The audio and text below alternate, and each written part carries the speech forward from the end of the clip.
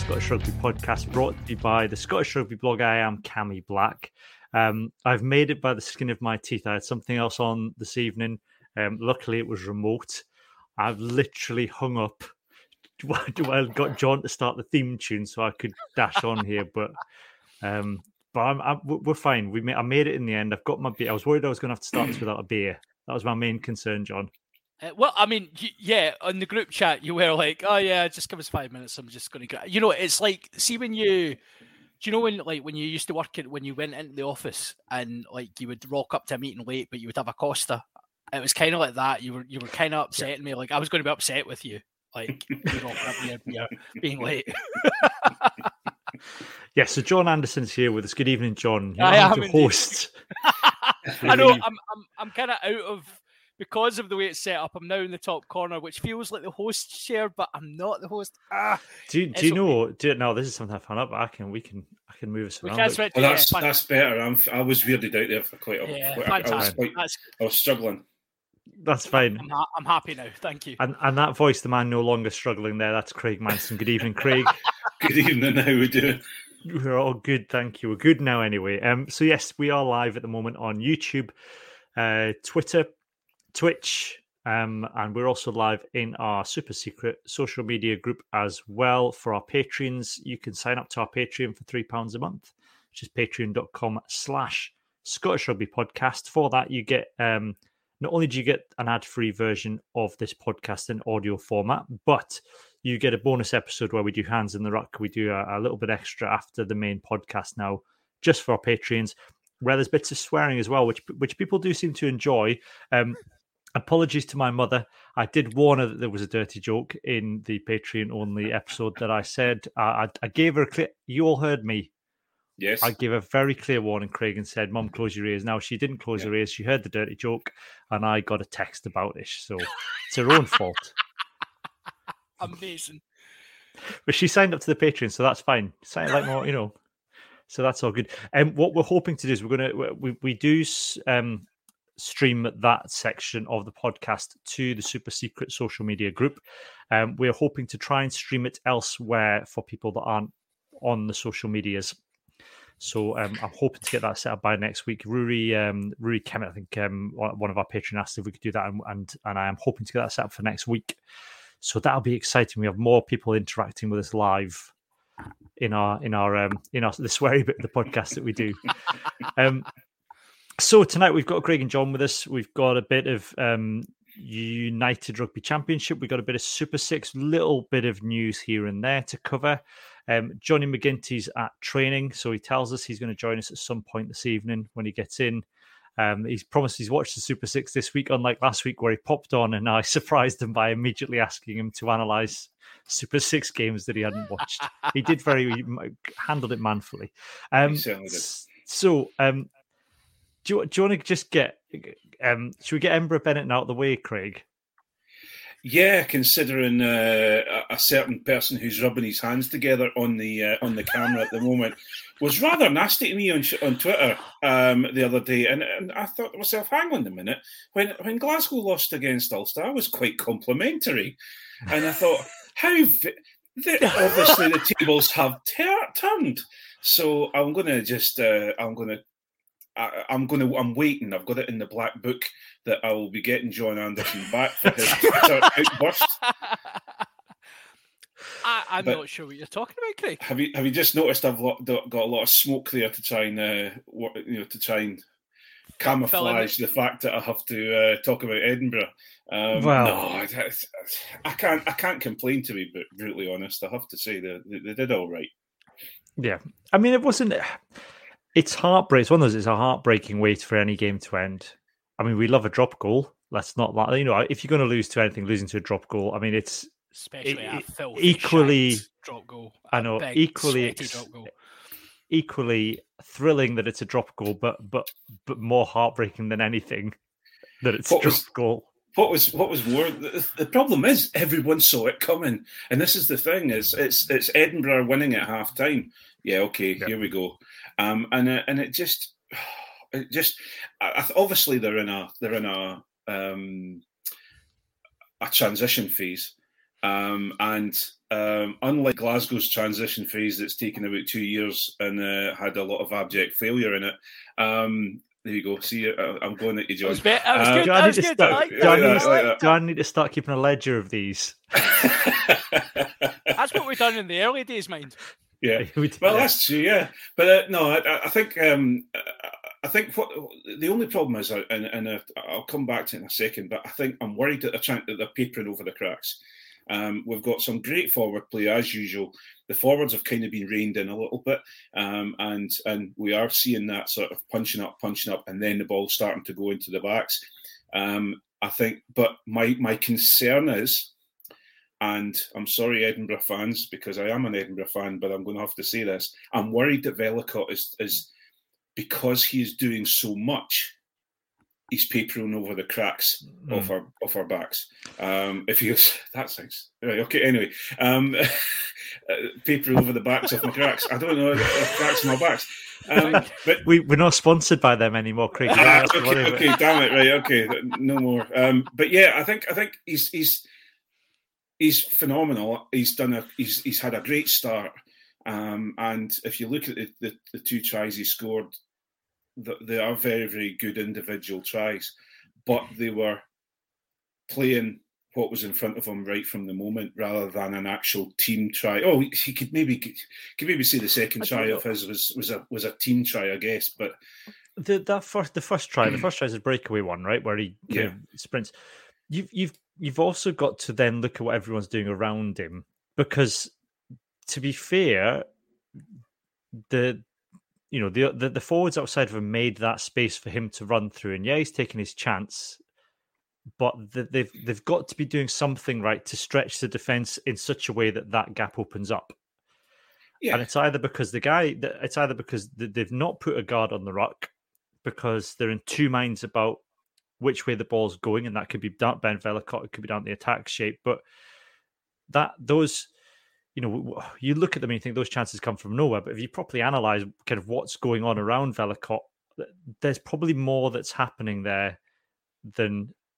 I mean, it might just be Benetton had a defensive lapse, but it's more likely that there's an Edinburgh player doing something outside of Ben Vellacott that's taking the Benetton players away and creating that space. But I think you're right, Craig. It is... I can see why you'd be worried, but I think for me, the issue with Edinburgh is... It is a defensive one, and I think the first try was an incredibly soft try. Yeah. And it's Stuart McInally, and it's not young players making the mistakes. That was Stuart McInally had completely switched off in that for that one. Yeah. And I think that's the issue though, is that especially in the second half, we were slipping off tackles, and we were also penalties. It was going back to the old Edinburgh days of they've got this guys, let's get on with it, and then soft penalties started coming in.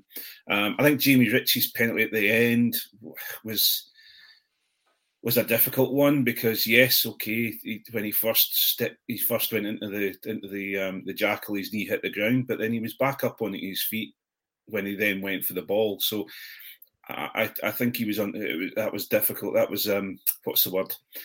It was unfair. I think it was he was unlucky, I should say. Again, just as you say, I think for me, I'm taking far more out of it than I am going to sit here and be negative about it, because I think that they're starting to play a little bit more what's in front of them, which is great, and I think Vellacott has got a lot to do with that. My only problem is that he seems to be the one live wire that is doing things in that game, and it then becomes a very easy person to mark. And so if we're getting the ball wider, getting into Darcy's hands, etc., then we might have a little bit more. We might be spreading our defence a little bit wider, and we may be in a situation where we've got a chance to score more. Yeah, and we'll probably touch this on when we get to Glasgow, but I think it probably helps when if you're playing against a team, John, where you don't know what the 9's going to do, and you've got to be live to the 9, then it helps to also have a 10 that you're worrying about as well, because if you don't know what either of them are going to do it, and maybe that's where at the moment Edinburgh are maybe kind of lacking a little bit. It's great to have the dynamism at 9 with Vellacott. I think Charlie Shield, from what we've seen in previous seasons, has the potential to do that if he's given the opportunity. But at 10, they're maybe still lacking. I mean, I'm not saying they haven't got solid options at 10 these days, but they're not sparkling options. No, when you're looking at the backline, Edinburgh potentially could put out, and the last few weeks have indeed put out. They have got a lot of potential in there in terms of exciting runners that can break a line. And I think the point Craig makes about worrying about the creativity outside of Ben Vellacott, he is doing everything himself to a certain extent and creating tries. And yes, there's other people working, but he's finishing things. He's taking a lot on himself. I think you're absolutely right. You need, if you're going to rely on, like French teams, a lot of French teams play off 9 and then have a solid 10, a solid kicking 10, and that's an option, but it tends to be outside that. You have an absolute bulldozer that 9 can just ship, smash, and then reset. Edinburgh are not trying to play like that. They're wanting pace and pace and creativity in the back from 12 out. So they're kind of hamstrung by having... I've said I like Jaco van der Walt. I think he's a very, very solid option. Great boot on him. I don't think he necessarily now fits with the way Edinburgh want to play. I don't think Blair Kinghorn can do it either. So we're kind of already a couple of games into the season. We're starting to say, Edinburgh's lack of a 10, and it's not because they've not got a 10. It's because as a couple of seasons ago, you would be like, "Oh, Nathan Chamberlain's our only 10." Oh, right. They have the wrong 10s now because Blair's come in last minute and probably changed the game, just thrown the game plan on its head and changed it completely. And you can see the way Edinburgh are playing. Like, I know I give Edinburgh a stick on Twitter, and Craig's rightly pulled me up on that, but I'm liking the way they're trying to play. It's just they're missing. I think we said in our group chat they're missing a couple of key pieces that will allow them to play like that and allow them to be successful like that. So I think. All is not lost. It's definitely a transition season for them though, and Kinghorn is new to 10. We can laugh about it and be like, "Oh, why is he playing 10?" But he is new to that role, and I think we'll see how he grows into that as the season progresses. Because I think he's going to be a first option. I actually think that we missed Blair Kinghorn at 10 this weekend. I agree because he has. My goodness, I'm going to defend him at 10. I think he's got that ability that he can, as I said to last week, to break through the tackle, get his hands free, get the ball moving. Yeah. And I think that would have tested the Benetton defence that a little bit more. No disrespect to Jaco, I think he's a very, very good defender as well, which we need at 10. He's got a strong tackle on him, so I can't really complain about that side of things. But I just... As I say, yes, I would love I'd love an all singing, all dancing 10 to come along to Edinburgh. That'd be fabulous. But I think it depends on where we are at the moment. I think it's going to be next season before we get something like that. I agree. It absolutely will be, and I think you've got the foundations in place now with Ben Vellacott, who I've obviously said is, before he came up, I was like, he's a decent player, but he's not proven. And he's come up and he started really well, and I'm liking what I'm seeing from him. So, to be positive about Edinburgh, I like what he's doing. I like the platform he's getting. I think it will be a season of building, though. But yeah, I mean, but to come back to the point you made, Craig, which I know you were kind of, getting your mark back against John, but it's an interesting comparison with Glasgow. I don't see Edinburgh in the same position that Glasgow were when they were rebuilding or when Danny Wilson came into Glasgow, because the nuts and bolts are there. There's a few parts There's a few parts of it that they're missing that could be better. Yeah. Or they maybe don't quite fit with what Mike Blair wants to do, but that's fixable next season. And there's a lot to work. There's a lot to work with in Edinburgh. I think you've got to take it that Richard Cockrell, love him or hate him, spent a bit of the SRU's cash and brought quite a lot of good players in. He did what he had to do because we're in a situation where the Pro 14 was and the autumn's tests and the World Cup and all these different things were taking players away. So he had to bring in a lot of South African players and players from elsewhere and rely on a lot of the younger lads. So I think they're at a point now where, just as you say, they don't have that drop off. Glasgow when Danny Wilson came in had lost a hell of a lot of players, and Danny Wilson kind of had to deal with what he had in front of him, and then all these marquee players went off to play for Scotland. So I certainly don't, just as you say, I don't think we're at that point. But so that's why I'm not sitting here being really upset about the loss. We still took away 2 points. A try bonus point. For Edinburgh, a try bonus point. I'm a happy guy. It's unless I think that it's easy to kind of be down on Benetton and just say, "Oh, it's Benetton," but Benetton won the Rainbow Cup. They certainly did. We joke about that tournament. We joke about that tournament, but they won the Rainbow Cup. They put in a decent performance last week. Benetton are not Benetton of old. Benetton seem to have got their act together a little bit. Particularly at home, they look like a decent side. So, yeah. Coming away with 2 points, fair enough. In a way, it would do. It's in Scotland's interest now that the Italian teams are competitive. Yeah, because we're in this pool with them. They're playing for the Scottish Italian Shield. Which those was it the oldest rivalry I think Edinburgh Benetton was once billed as a few seasons ago. We get that classic clash of Edinburgh Benetton. Yeah, that rivalry since 2011. But because of the way that the fixtures work, and because we are in a group with Benetton and Zebre, just because everybody else has got 4 franchises apart from us and apart from them, it's in our interest that the Italian teams are strong, so that the Scottish teams are properly tested. And that we're not playing, strong enough. I can do without. Well, you've got to remember that I think Edinburgh have come away from Treviso with a lot more points than Glasgow did the last time they went away to Italy. So we can't really sniff at that, That was in that made-up Mario Kart Cup, though. So it doesn't count. So yeah, Ben Vellicott's an interesting one, though, Craig. I mean, you kind of put a thing in our group chat this week. It was quite a genuine question. So do you genuinely is Ben Vellicott a prospect for the autumn tests? And I think the overwhelming response was yes. And it's as simple as that. He's played well enough. I think Scotland are stacked at 9 right now. That's the only issue I think that you've got. Ali Price is fit.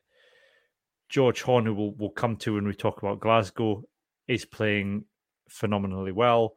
Jamie Dobie's playing well. Ben Vellicott's playing well. Is there room for 4 scrum halves in the Scotland squad? Can you take 5 scrum halves out of the URC teams, or 4 or 5 scrum halves out of the URC teams? And, we'll get on to the fixtures later. There's no fixture clashes, but are we going to see 5 scrum halves called up? No, we're not. But Ben Vellicott will be in the squad. Yeah. I think Tooney's going to definitely put a shirt on his back, because I think it's to say mine. But on the other side of things, where I have the big problem, and I've always had this problem, and I'm going to sound like a broken record. If the 2 pro teams in Scotland are meant to develop players for the Scotland team, how can we have Ali Price, George Horn, and Jamie Dobie all at Glasgow, and Ben Vellicott? Okay, we've got Charlie Shield, and I think Charlie Shield, if he continues if there's a little bit less pressure on his back to play to play like a loon all the time. But my concern is we've not that Glasgow are wasting these three top talents. I'd agree with you, Craig. That's not what I'm saying. I'm not saying they're wasting them for the way they play. What I'm saying is these guys shouldn't be sitting on the bench, No. or not getting a game. I think Dobby's at the point in his career now where he's probably developed a year too early in terms of the progress plan, because I think there was probably an assumption that either Price or Horn would have moved on by now. And because of COVID, they haven't. And I think Dobby's kind of caught up quicker than maybe the coaches thought he would. It's like Glasgow are, for every Stuart Hogg gate where we forget to buy a fullback, we have tended to have quite good contingency measures for Scots qualified players who have come up. Guys like Finn Russell, we brought in Adam Hastings. He was brought in a season early because we then were able to basically build him up. He barely played that first season. Finn then leaves. We've got a ready-made replacement, and there's no difference with Dobby. That's what he's there for. Ali Price's contract runs out summer 2022. Ali Price is now a British and Irish Lion. Ali Price, who played all 3 tests against the Lions. Ali Price is near Glasgow this summer. Yeah. I mean, reasonably, yes, that's a reasonable assumption, unless he has the Tommy Seymours about him and wants to stick around the SRU because he likes being looked after and he has maybe a smaller ambition in his career. But Ali Price could play in any league in the world just now. And there's no chance. There's no chance. I've seen his misses on Instagram. There's no way that lad doesn't have ambition. Oh, aye. He wants a Lamborghini in the garage, does he not? Oh, well, I mean, to be fair, watching Racing, I think Price would really suit their way of playing. Just as an aside, I know. Can you imagine?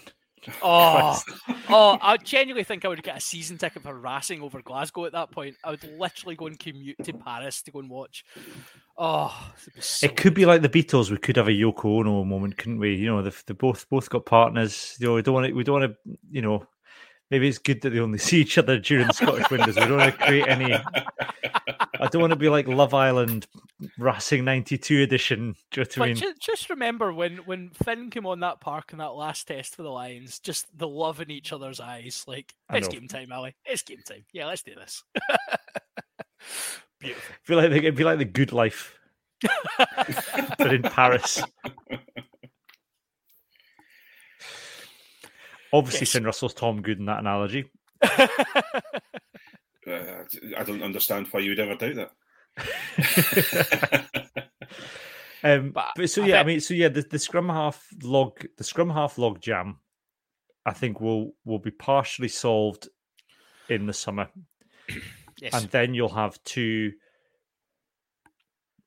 Everybody will have an even spread of decent scrum halves, depending on how Charlie Shield kicks on. That, of course, depends on whether George Horn hangs about as well, because there's no guarantee he wants to hang about. I mean, George Horn's 26 now. Him and Ben Bellick are the same age. So you've got another. You'd be pushing them 2 World Cups. You got the one next year. Yeah. No, 23. No. 23. So 2 years. 2 years from now. Yeah, that makes you 28. So gets you. So there'll be 32, and that's two World Cups. 2 World Cups. You've got. George Horn hasn't. If you're a club outside of Scotland looking at George Horn, he's Scotland capped. Yes, that's not an easy thing to deal with in France and England, because you've got to justify losing money to sign someone like George Horn. I think George Horn is going to have to do something in a Scotland shirt and be given a chance in Scotland shirt before he becomes attractive enough to a French or an English team to justify paying him the wages that they'd need to get him out of Scotland, and also to justify the money they lose from the French rugby union and the RFU for having a non-English qualified player in their ranks. Yeah. All right. Okay. Horn stays. Fantastic. The thing is, I think also there is one other thing to say about George, and he's very like Pete. They are very loyal people. It would have to take a large check or a complete fallout, I think, to see George leaving Glasgow. I might be completely wrong, because obviously I would love him to drive along the M8, but I honestly wouldn't see that. I honestly I couldn't see that at all.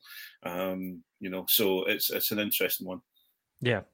The interesting thing as well is, of course, I'll get on to Glasgow in a minute, John. I'm not just delaying it deliberately because of the abuse you gave Craig at the weekend on Twitter. But the fixtures thing is an interesting one this season.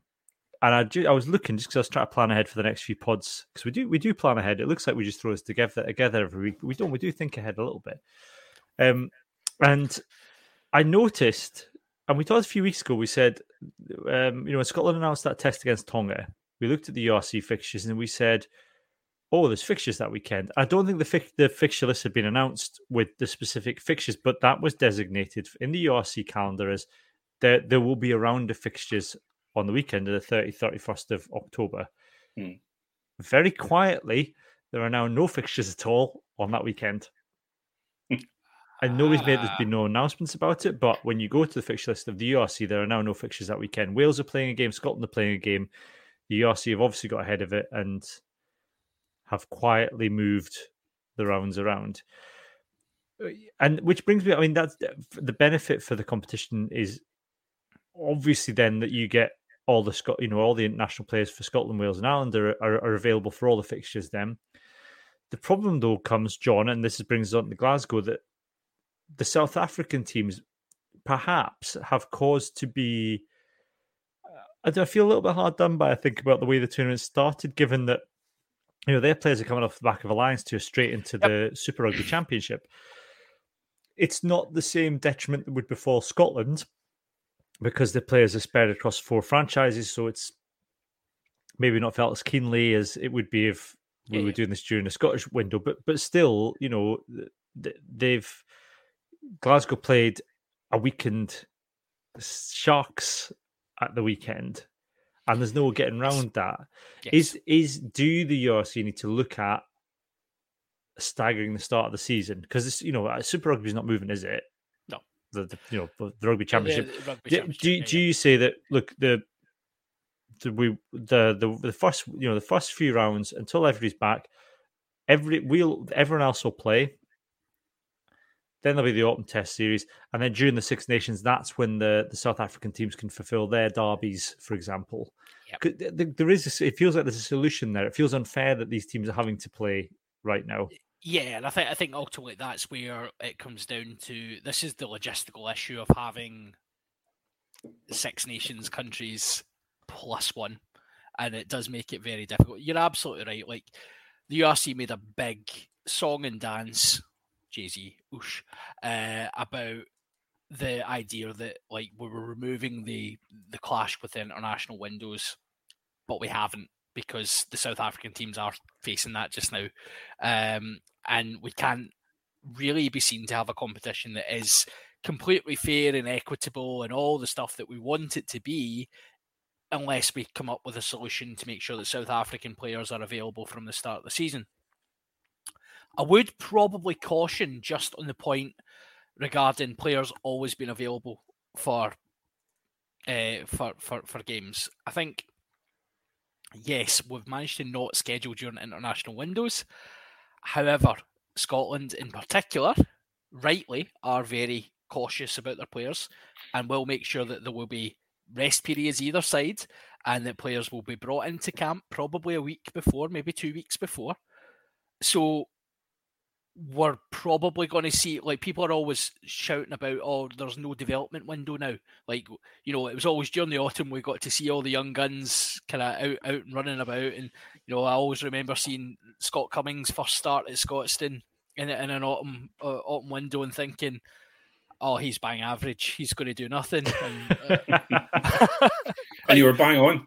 I know, exactly. Yeah, right. I know. How I'd scare myself with how right I am sometimes, Craig. No, I actually remember thinking he had a lovely manner in the press box, and he was wearing this wonderful underlayer, and I thought that's such a it looked like he was straight off a training ground somewhere. It was beautiful, but there is still going to be scope for that. But I just think, you're absolutely right. We need to really think about this sporting integrity of it all again. Is it fair? There is a solution to it. You've just literally come up with it off the top of your head, Cam. To think that maybe our Dublin friends haven't quite thought of that yet is surprising. Yeah. And it just feels like, we're trying to kind of sell this new tournament as the big product that we're one of the best leagues in rugby, and given the games so far, potentially it can be. It just feels like That's the only thing holding it back at the minute.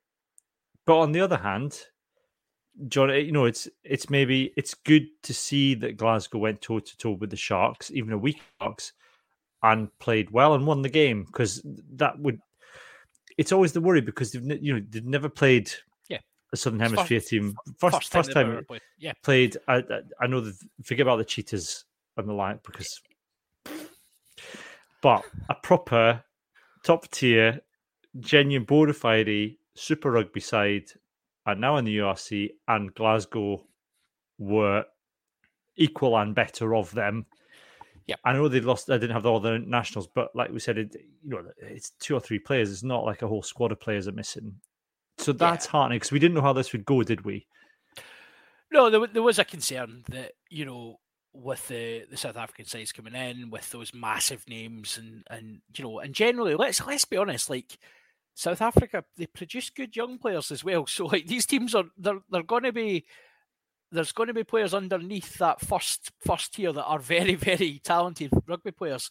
And what was most pleasing for me was Glasgow did, they won the game. They won the game comfortably. They switched off for the last half hour, which was a bit silly, but they won it playing the Glasgow way, actually, which I was really surprised and really heartened to see them playing proper rugby, proper Glasgow rugby. It was really good. Yeah. Craig, have you got anything positive to say about Glasgow? Pitch looked okay. No, I think okay. No, I think what you have to also look at is that the Sharks had is it the Sharks? Sharks, yeah.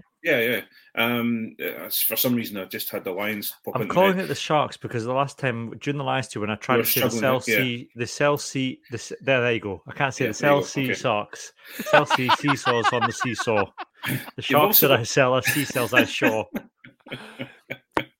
You also have to remember that they had Ruan Pienaar playing at 9. Yeah, they did. One of the best 9s in the world, or has been. And so there are, and what's his name? No, you're not allowed to say that. No, it's before the watersheds. You can't say that yet. The lad with the long curly hair. 13 that played against the British and Irish Lions, who someone affectionately said there is big such and such during the commentary. Yeah. And he was a live wire when he watched him when he was playing against the Lions. And I thought he would have been. I thought he would be a proper danger for Glasgow, and Glasgow neutralised him. So I think you have to be. I know you are pleased, John, but I think everyone has to be pleased for how they've performed. I think my own, just going back to what you're saying about we're not going to see the South African players until about January, I would expect. Yeah, but what you do have to also remember is that this could be a lead-in for South Africa joining the Six Nations. So if that does happen, then we're going to have this Six Nation period to worry about, because they also have to stay back in South Africa and train with the squad, etc. So you are going to have these periods where you're going to lose the marquee players.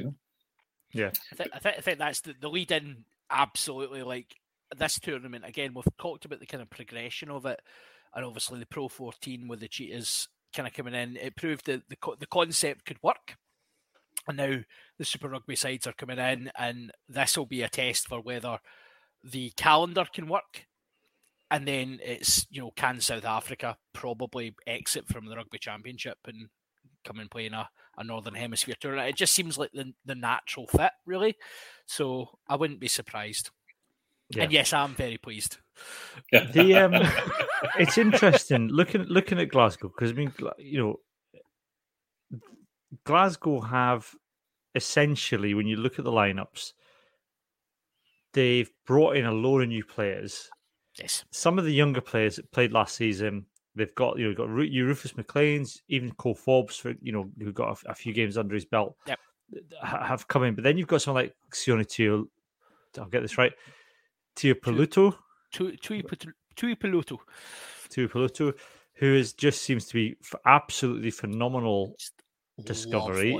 Whoever found out he had a Scottish granny, like, well done, absolute fair play to that. But then within that, you've got this, you've got Renaissance Ryan Renaissance Wilson. Wilson, yeah. Sorry, not Williams. Williams, different guy. No, different guy. Ryan Renaissance Wilson, who's I'd written him off this season. Yeah. I thought that, because he seemed to be part of the problem last season. He seemed to be the guy that was. I know he's a big guy around the squad. I know he does a lot for the new guys coming in and looking after them.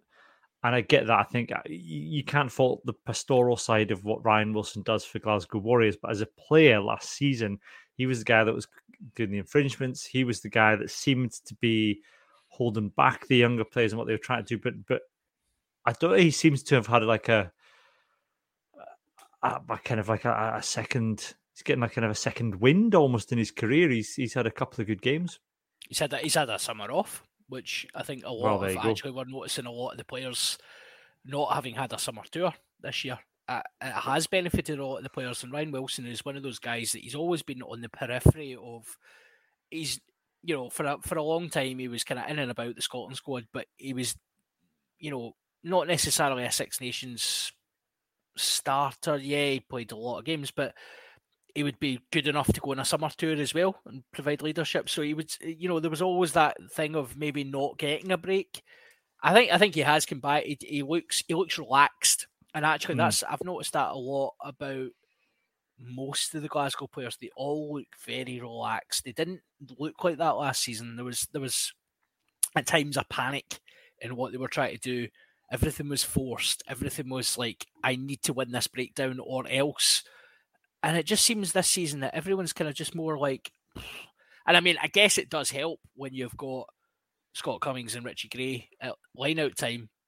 It tends to relax you when you're thinking, we could probably steal 50% of the opposition ball here, and quite easily. Richie Gray obviously he was away for a lot of years and he's had his injury problems, but name me a better line-out operator in the Northern Hemisphere and I'll challenge you on it. He is phenomenal, particularly in that defensive side. We destroyed the Sharks line-out, destroyed it. So it just gives everyone else confidence. You don't have to panic. I think the pressure has been taken off them quite a great deal. I think, for example, Ryan Wilson. Don't worry, he'll be back in about 2 or 3 games' time, being the arse that he is. Sorry, but I think him getting his 50th cap. I think no matter what anybody says, I think that's going to take a huge amount of chip stroke pressure off his shoulders because he's been trying. He's trying. That's something that's there. And he's trying his best to try and infiltrate into the Scotland squad again. Now he doesn't have to do that anymore. He can enjoy his game. I think also the fact that this isn't. I'm not saying this because it's Glasgow and this, that, and the other. It could be any team, but because of the seasons they've had when Danny Wilson came on board, things can't get worse. They've got some fantastic signings. They've got some good players around them, so they can relax and they can't. The pressure isn't. The crowd aren't sitting there going, "Well, we won the, we won the Pro 14, and then we got into the final, last year. What are you doing to do now?" I think they're a bit. But then I wonder within the squad though, having somebody like Ross Thompson, for example, come along at 10, and bringing back Duncan Weir as much, and. I think those two things, having those two solid options at 10 has to help confidence-wise for the player, for everybody else in the squad.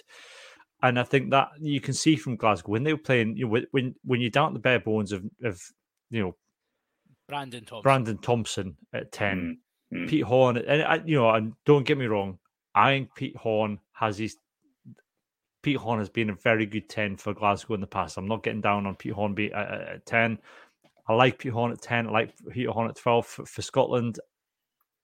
But Glasgow having a genuinely class 10 in Ross Thompson, and then the drop down being to a very good Duncan Weir, that then means everybody can then relax because you know that your 10 is capable of managing the game and running the plays that you've run in training.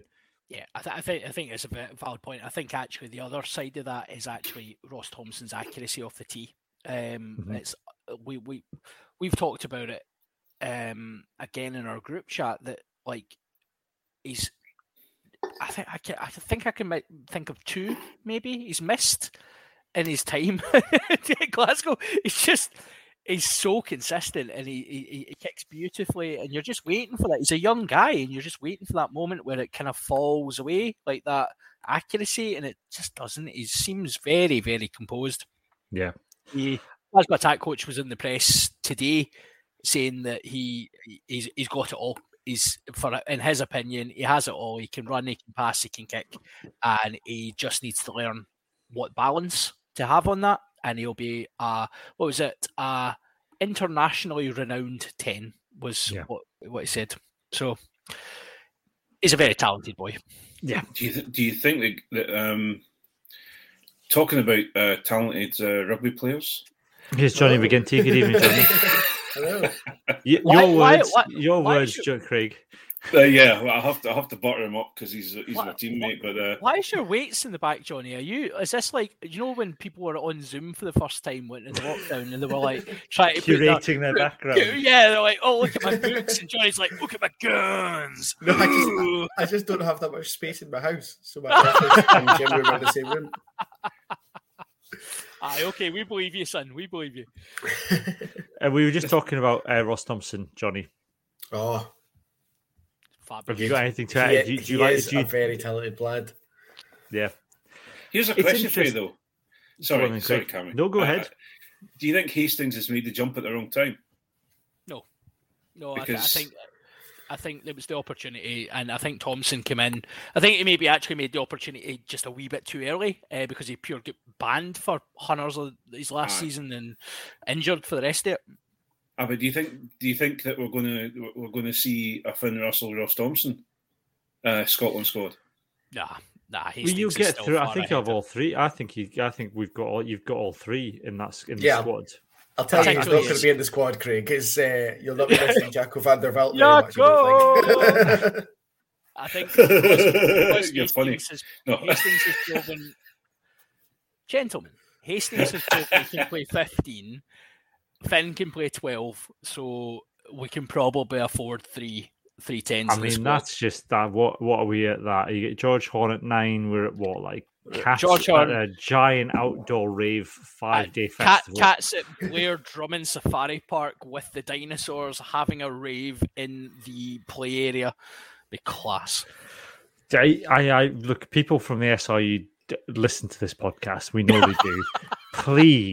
Please, against Tonga, all we're asking for is in the last 20 minutes, can we have George Horn at 9, Ross Thompson at 10, Finn Russell at 12, and Adam Hastings at 15. Hastings at fullback, Tuipulotu at 13. I was going to say Tuipulotu. You'll get a shirt in the autumn. Who are we having at 12? James Lang, just to really mess with him. Just for balance. Just for kicks. No, I mean, that's he's the man with his headphones on at the rave listening to Savage Garden. No, I think at that point, just it would be classic Townsend to go, do you know what? It's time for Hugh Jones to come in at 12. I know we already said Finn's at 12. Finn's at 12, yeah.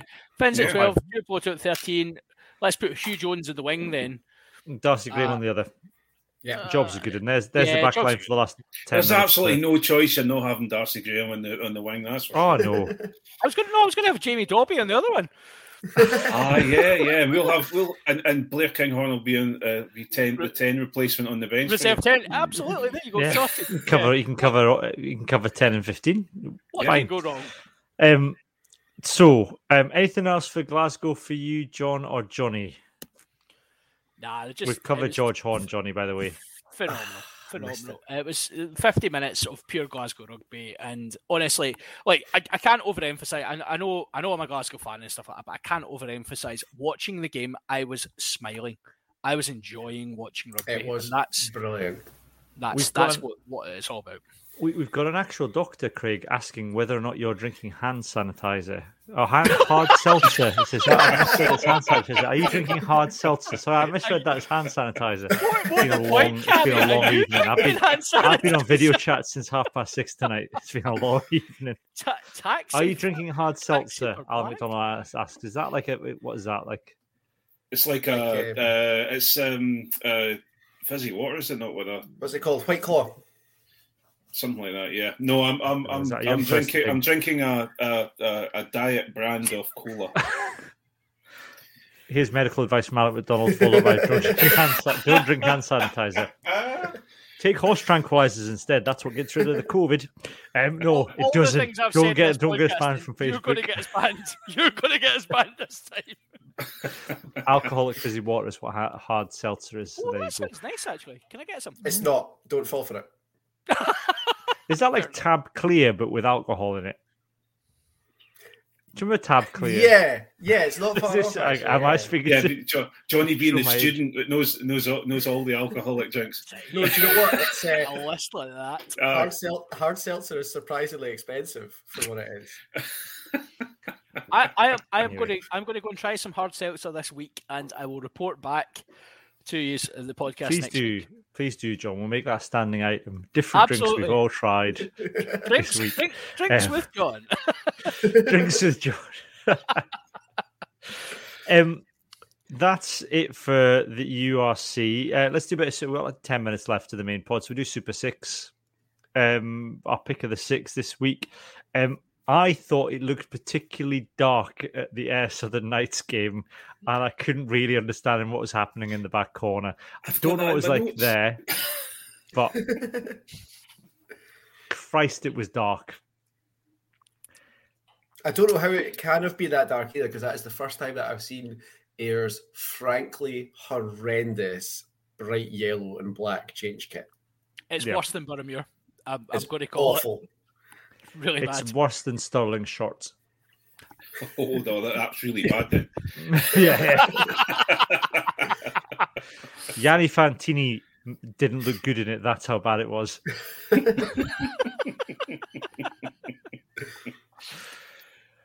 was a lot of mauls again. Can I just that was my pick. We do like a Super 6 maul. It is good. It is good fun, and there was a surprising amount that didn't end up in tries, which you're watching penalty them, tries, and you're watching them and going, "Well, that's a try." How have they butchered that, or why is the referee not calling that right now? It was surprising. But that for me was the big thing of this weekend, is that everybody's defense seemed to take it up a notch. Because the defensive efforts, the tries that were scored in general were not because people were slipping off tackles. It was because of really good offloads, really good attack. I didn't see that many tries there weren't that many soft tries, I guess.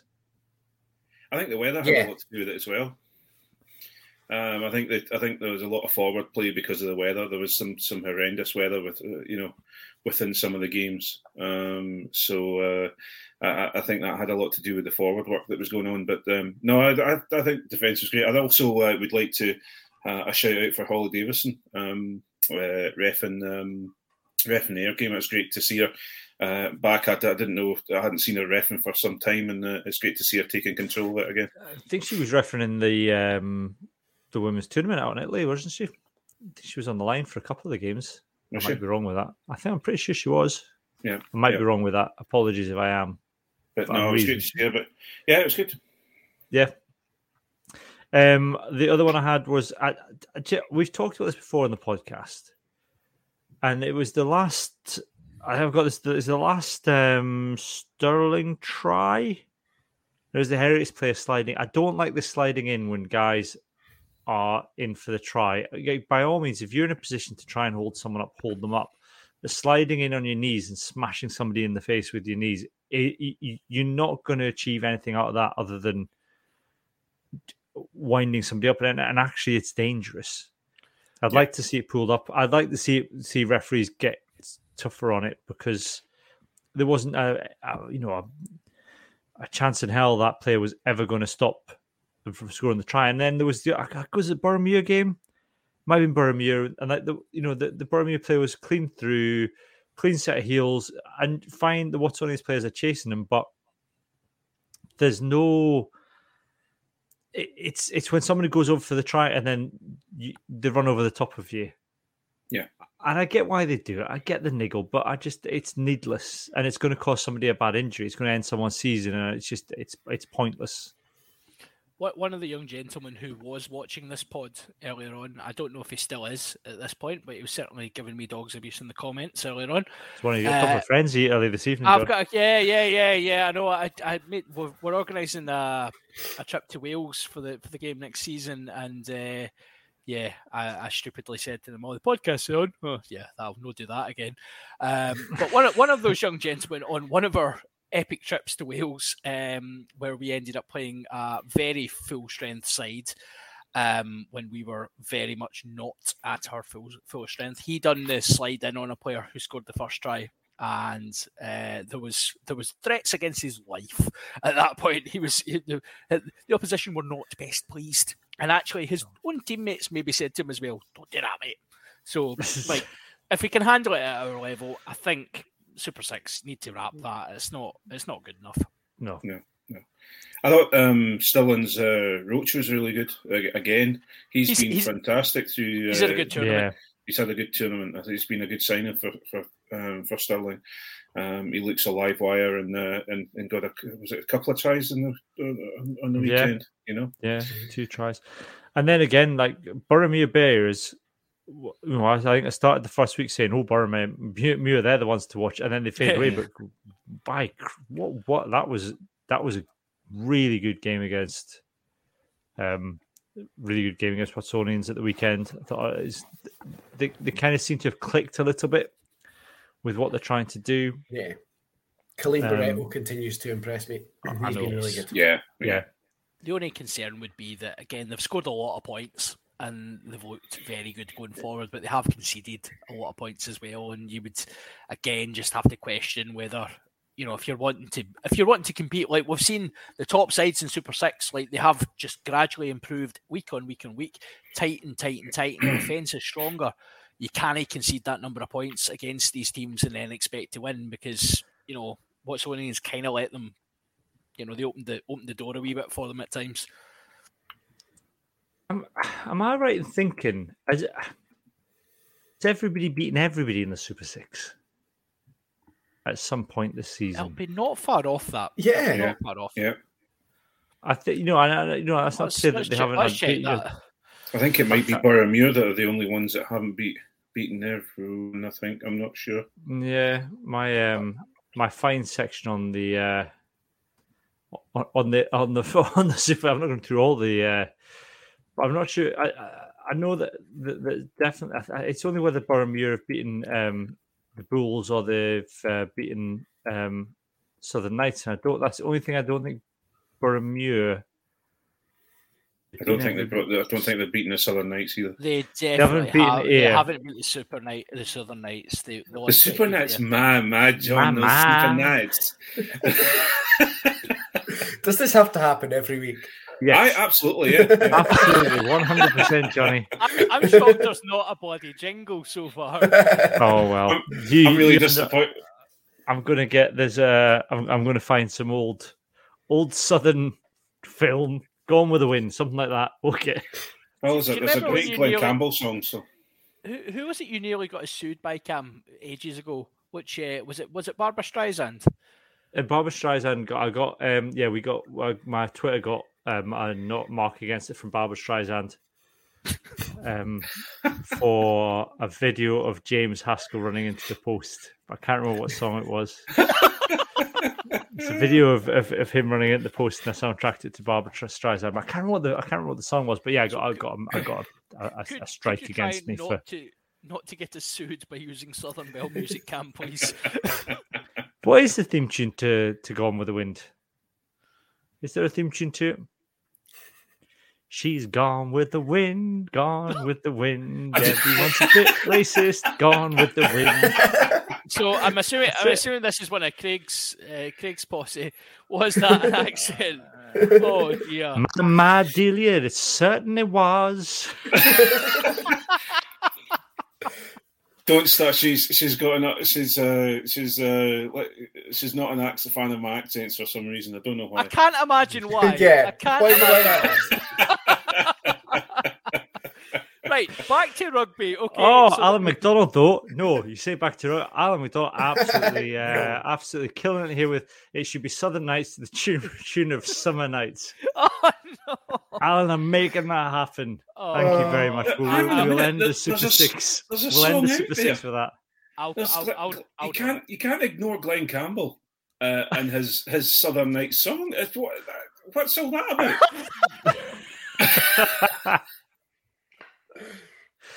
Me and you, Craig, White Hoods. Last week of the pod.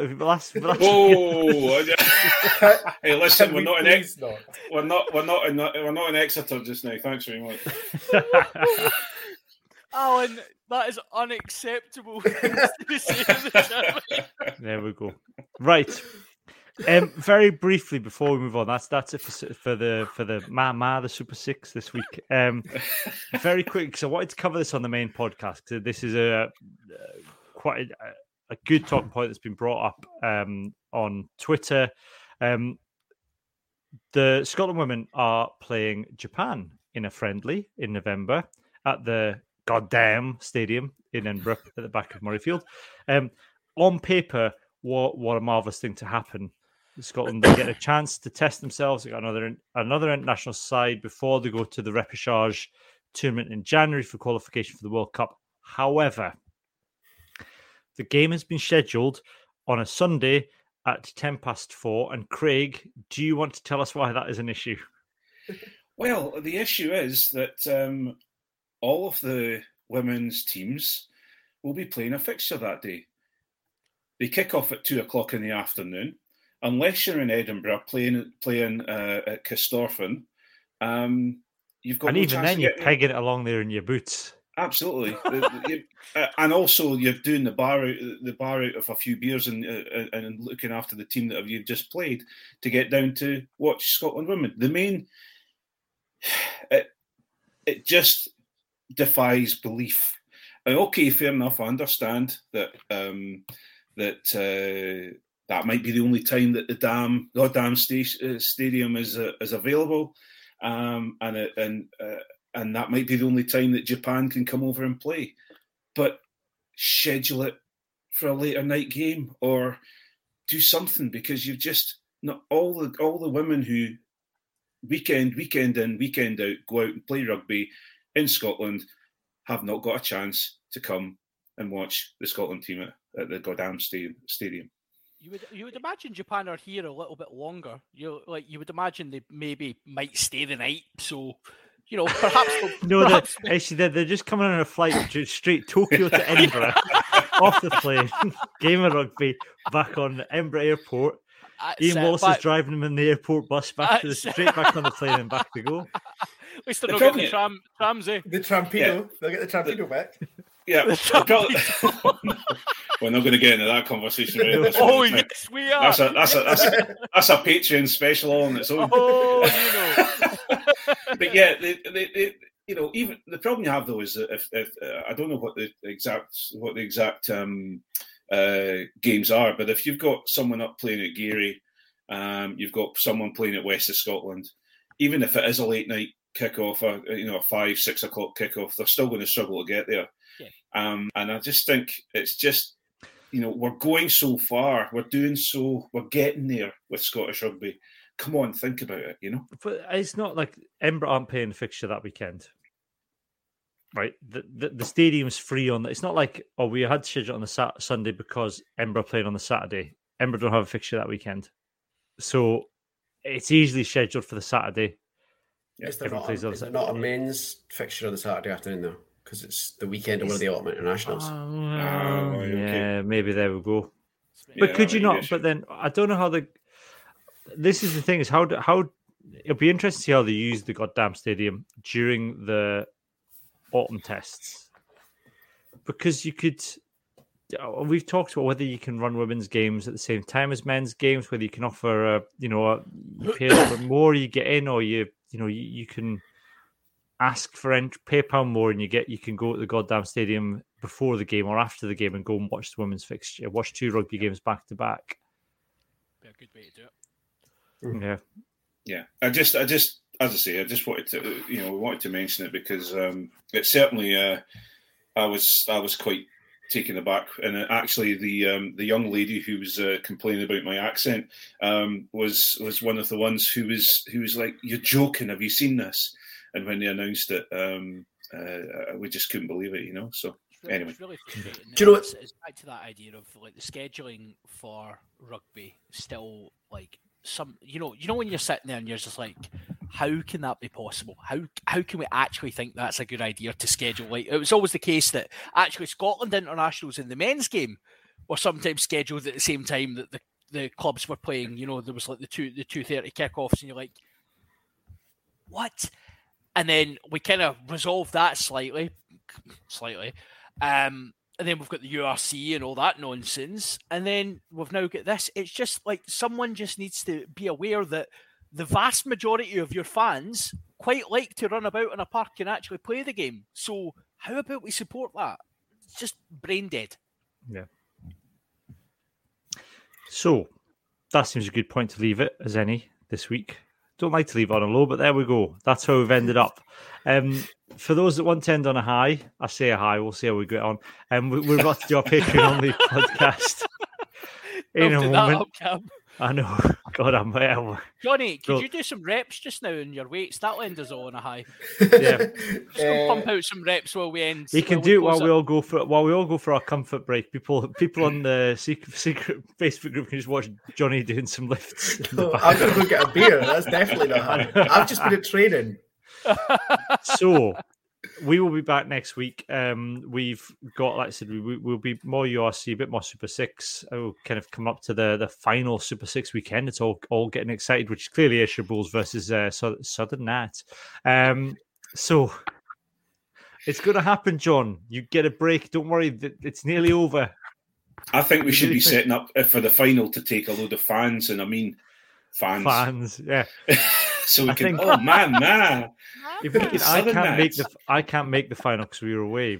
But I was trying to see if we could get up there. But I think if we could somehow organise an army of people to go up there, and then every time the Southern Knights score, just to shout in unison, "Ma!" whilst fanning themselves, that would possibly be the greatest thing this podcast has ever achieved. So, anyone's willing to make that happen, please let us know. However, though, I think that's probably a good place to wrap it up. It is goodbye from me and goodbye from John, Craig, and Johnny. Bye. All right.